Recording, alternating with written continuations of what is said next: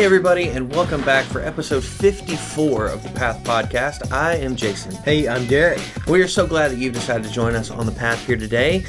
We have really kind of a pivotal episode for us today that we are ending up our study through the book of Judges. It's been a long time. This series sort of lasted over a few months. We took a break in the middle, but we finished up the book of Judges yesterday. And really, on one hand, you could look at the end of the book of Judges and go, well, geez, like, how do you recover from that, you know, on the one hand? But on the other hand, you could look at it and say, well, but look at the trajectory it set us on, and it's made us hopeful. And so rather than digging into chapter 21, which it's, you know, please, if you haven't had a chance to read it, go back and read it, because it's a tragic end to the story that we've studied over the last 3 chapters. But really, I'd like for us to spend a few minutes, Derek, just talking about what is the handle that we hold on to from the entire book of Judges. When you take it in its entirety, from way back at the beginning, with the death of Jacob, all the way through now, leading into the time of the kings. What do we hold on to here? What should be the thing that we look at and go, oh, okay, well, here's my sense of hope as I finish reading this? Yeah, I mean, it's hard to take 21 chapters and say, sure, you know, and 21 various stories, right? And to say, how do all these line up? But you know, Samuel, whoever the narrator of this book of that kind of has this feel of conquest, but it's not. It's like the exact opposite. Yeah. What point of reference real quick? I said the death of Jacob. It's the death of Joshua at the beginning of the story. My bad. I just want to make sure I'm on the record as saying that I know what I'm talking about here. So, how do you take all that and boil it down to one thing? Well, the writer of Judges did that for us by placing these markers all along from the very beginning, as he kind of lays out, hey, this is what we're going to talk about, and here's how the pattern, here's how the pattern goes, and here's what's going to happen, all the way to the very last verse. There's these markers where he says things like, there was no king in Israel, and the people did what was right in their own eyes. And that phrase, I think, is key. Everyone did whatever seemed right to him. Right. That's literally the verse 25 of 21, the very last verse of the whole entire book. In those days, there was no king in Israel. Everyone did what seemed right to him. So, and that really bookends the book, because it starts with the exact same thing. Yeah, absolutely. So, in case you were wondering, he gives you a guide to say, this is the whole point of this. Yeah. This is the whole point. Now, what's the point of that? We talked a little bit about these last 3 chapters is written in and with irony, a lot of irony. And I think that's what you have to look at, and the style of writing is this, look at this irony. Look at these people that were God's people, but they were acting so much like the Canaanite people they were supposed to invade. In fact, they act even worse than them. Yeah. And everyone's doing whatever they wanted to do. And it helps us to see that God had little to do with their lives, even though they were God's promised people. They only wanted God when it was convenient for them, or they were in a bind and needed help. And that happens again and again and again and again and again in the story. And what you see is that how God intervenes changes. Not a lot changes about the people. They keep doing the same stupid stuff over and over and over again. Right. And it only worsens. It spirals out of control. But, and God doesn't, I'm not saying God changes, because He's the same yesterday, today, and forever. But how they implore Him changes. How even how He responds to them changes. His nature doesn't change, but His response does. Right. And what you see is God is less and less and less in the picture. God is less and less and less in the story. Yeah.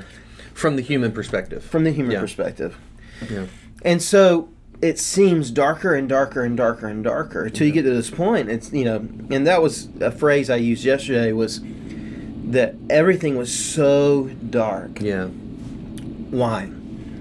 All that has purpose, I think, in helping us to see how truly dark it was, how much people left to their own devices will tend toward darkness, run headlong toward darkness, go towards the unthinkable and the unimaginable. They will continue to worship themselves and worship things that purport that propel their agendas and their things, and God becomes less and less and less at the forefront of our thought. In fact, not a thought at all. At this point, it's very minuscule. It's not until they're in a mess of their own making that they sit down in sackcloth and ashes and cry out to Him again. And even then, it's very self-serving. It is, and you never hear God say, "Well, now you do this, now you do that," towards the end. And so, I think what all that shows us, and what the narrator is helping us to see, is how pervasive the human condition is. The human condition is worship of our own agenda, worship of our own self, believing the lie that the enemy has said from the beginning to Adam and Eve. Hey, God just doesn't want you to eat this fruit because He doesn't want you to know the things He knows. He doesn't want you to become like Him. He knows that if you eat it, you'll be like Him. And so the lie from the very beginning is you can be your own God. You can do whatever you want to do. You can accomplish your own things and your own goals. Right. And that was the thing. That was not the thing God set up. God set up in the beginning a relationship with Him. He created man in His own image. It's like a dad with his children, or a mom with her children, and it's fun to say, "Hey, what attributes are mine, and what attributes are yours?" And you can see yourself in those. So it's that relationship, that father-child, that we operate, and we need and breathe our relationship with God, and that's what it was. And as soon as we sinned, that was severed and broken and obliterated, and we, because of that and our sin nature, will constantly and continually run away from the provision God brings. That's what Judges shows you. Again and again and again, these people needed God to deliver them. He would deliver them, and for a moment, they would somewhat acknowledge who He is in their relationship with Him, but then they'd run headlong into whatever they wanted to do again and again and again. So that seems very bleak. That seems so dark. That seems so hopeless. Yeah. And I was going to say, so where's the hope? Well, the hope is, that Judges is not a isolated book. It's a portion of a greater narrative. There's more to the story. We see in 1st and 2nd Samuel, 1st and 2nd Kings, this new part of the story unfolding. The Israelites, the people of God, are so far away from God. They're worse than the Canaanites. That basically, I kind of see it as kind of like the Canaanites kind of came in and just gradually infiltrated, or got gradually infected, even, if you will, since virus is so in our vernacular these days, and eventually the whole people are just covered by this Canaanite agenda, this Canaanite living, this serve ourselves, live for our own gods, and it's infiltrated them fully. And I said yesterday that sometimes the light shines the brightest, the smallest light shines the brightest in the darkest places. And I don't know, I've been in caves, Ruby Falls or whatever when they turn off all the lights. And you can't even see your hand in front of your face. Right. But like a pinpoint light, right? A small flashlight, or perhaps even the glow of a cigarette end or something like that, or a small match. You that would invade that darkness. Yeah. Just a small flame. Yeah. In the darkest dark, right? And that's what's happened here, or that's what continues to happen. Is that you hear this? You see the story of Hannah, devoted to the Lord in the midst of a crazy world, where this amalgam of Judaism is operating inside of this Canaanite enclosure, you know, where Eli is somewhat faithful, but he doesn't even raise children who are faithful to the Lord God. Yeah. But then they serve as priests and leaders in a way to, lead people to worship falsely. And so Samuel comes in as a protege of Eli, and God gives him a vision that says basically, Eli's done wrong in my sight, and his children have done wrong in my sight, and so that lineage is going to end. Yeah. And then you see Samuel, the light, raise up in that, and then you see the people of God say, "Hey, Saul needs to be our king," right? And they base that off of the kings they see in the Canaanite lands that they're surrounded by. So a Canaanite exposure has led them to select a Canaanite king. Now the Holy Spirit's on him for a little bit, but then that fades. And so this Canaanite king among the people of Israel is eventually appended by this unknown, unthought of, ruddy in appearance, smallest stature, son of Jesse, the smallest one of the seven, that comes up as this small little light, but then he comes and becomes a king in the messy. He shines in the darkness. He shines in the midst of all this darkness. Yeah. And that king David is that promised line of the Messiah. It's that messianic line, and so you see this small light begin to flicker. Yeah. That glows into a small flame that grows and grows and grows throughout the rest of the narrative of Scripture. Yeah. You come to the end of the Old Testament. You have 400 years of silence, and then you see Jesus. Yeah. Born in a manger, and the light. Yeah. Burst through the dark world that surrounds it. Yeah. That's the story of Judges. We're just in the first portion of the darkness. Yeah. It's like the end of Act 1, if you will. It is. Of a 3-act play. Yeah. Yeah. So you see all that. It brings immense hope. Because the story's not done yet. Yeah. It brings immense hope to help us to fully see. Yeah. Fully grasp. Left to our own devices, we would do the same thing.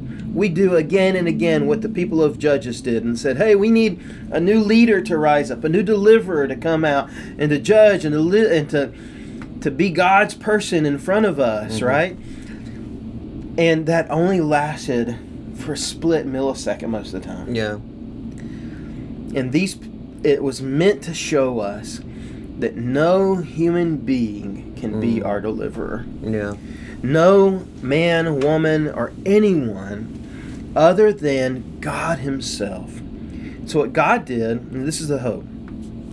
Yes, the final point yesterday, we will all fail. And when we do, God makes a way. Yeah.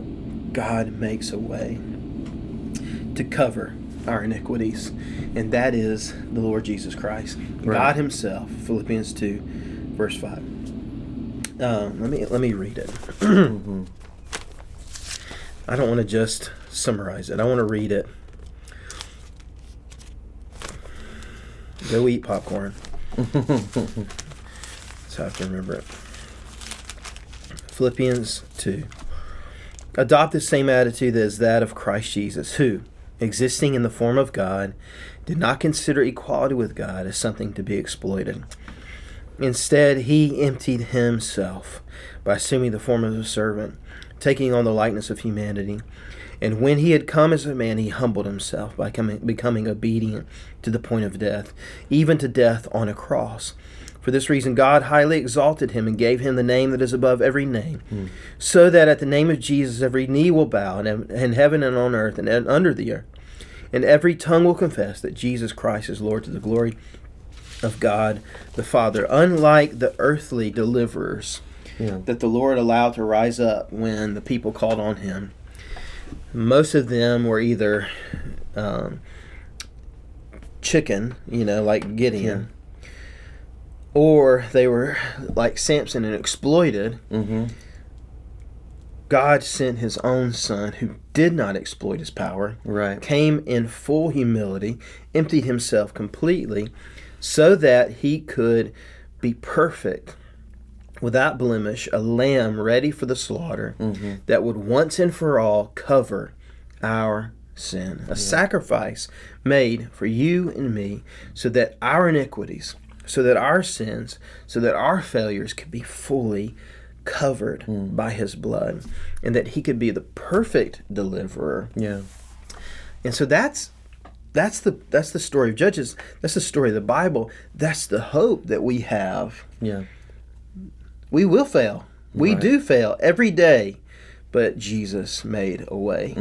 Jesus makes a way, and freedom and forgiveness and perfectness, he makes us holy, is found in him and in him alone. So I think that's what we got to hold on to. I agree. I think one of the things that's been striking to me as we've gone through Judges is that, you referenced this yesterday. We've used Judges as this mirror for us, and I'd be so bold as to say that we don't have to be reminded of the fact that we fail every day. I think we all know that. If we're being honest, we don't like to be reminded. We don't like to be reminded, but if we're being honest, we understand that I know I mess up every day. We all know that. But I think the thing that's been really what's the best word? Maybe soothing is the right word, is that even in the face of my failure, in spite of myself, God still works. And I've been reminded over and over again of God's mercy as we've read through Judges, because by all rights, God would have been fully justified to say, you know what, forget this. Like, you guys are clearly not going to do what I've asked you to do. And yet, over and over again, he says, let me deliver you. Even though you've put yourself in this situation, here's a deliverer. Even though you've chosen to outright disobey, here's grace, and let me help you in this situation. And so, even though this book is incredibly dark, to me, it makes the light look that much brighter. That we, not that we need to dwell on the darkness of our sin, but we need to be reminded of the darkness of our sins at times, so that the light shines all the brighter. I think. Well, I think it's very easy. You said as easy it is for us, we don't have to be reminded of our sin. I agree with that. But at the same time, Satan is crafty. Oh, sure. Yeah. And so there are times, man, like especially if things are going well. Even in a church, there are times, I just have to be honest. It's like, oh, cool. Look at how well we've God done. used me. Look at God how well used I've me. done. And that is and I'm reminded, parallel to this, and I think God in His providence allowed this. There's a podcast I've been listening to about the rise and fall of a certain church and a leader, and basically, and he kind of in this particular podcast becomes a plumb line for many other religious leaders of our day, not just of Jesus' day, of our day, that somehow think God has supernaturally appointed them to be some authority figure, so that whatever they say and do, regardless of whether it's biblical or not, should be followed and done. It's on par with Scripture. And then they have this thing, and they've skewed scriptures that talk about the authority a pastor has, and the leadership things that God has done supernaturally to give giftings to people that He's placed in leadership. And so it's easy, I could see where it would be easy. Being a pastor, being a senior pastor for 3 years, I could see where it would be very easy to think, God must need me. Right. God has placed me, or whatever. And I don't believe that, because thankfully I'm reminded of my sin and my failure and my faults. Yeah. And I know it's not true. Yeah. But I can see where the enemy would trick us and operate within God's kingdom to try to create this counterfeit kingdom. Very subversive. Yeah, very subversive. And I can see where those lies would be easier to believe, even in my own life. And so I need to be reminded that this ain't about me. I'm no one special. Yeah.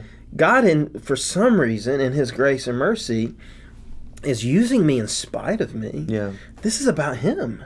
And so I have to give my whole entire life to say, follow Jesus. Don't follow me. Follow God. Follow His Word. Follow who He is, because He's the light. I'm not the light. Yeah. He's the deliverer. I'm not the deliverer. And I think we all need to hear that, whether we're in church leadership or not. Yeah. Because the enemy tells us the same lies, that you can be whatever you want to be. Right. You can be the thing here. You can be the person here. And we do that in our relationships, and we abuse our whatever kind of leadership God has given us in our place of work, even in our home. We abuse those things, that when we begin to believe our own hype, or the hype that the enemy wants us to believe, and fail to realize I'm just as much in need of the deliverance of Jesus as anyone. Yeah. So. Yeah. That's a great point. Well, we would love to know what God has shown you through this book of Judges. There's been a lot of ground that we've covered, and a lot of looking in the mirror that we've done through the past many weeks as we've gone through Judges. And we would love to know if God taught you something, what you learned about yourself, what you learned about your relationship with God through the book of Judges. We would love to hear from you. You can do that by emailing us at thepath@lafayettefirst.life, or you can comment straight on this video or on this podcast. We would love to hear how God is working in your life. But looking forward to next week as we come back. We're going to start a new series looking at Mark chapter 9, something called The Good Life, Mark 9 and 10. And we would love to, I'm looking forward to that, talking about to your point that you just made, talking about like the counterfeit versus the reality of what God teaches us in those things. And so hopefully you will join us again next week. But until then, I am Jason. I'm Derek. And we hope to see you next time as we continue down the path.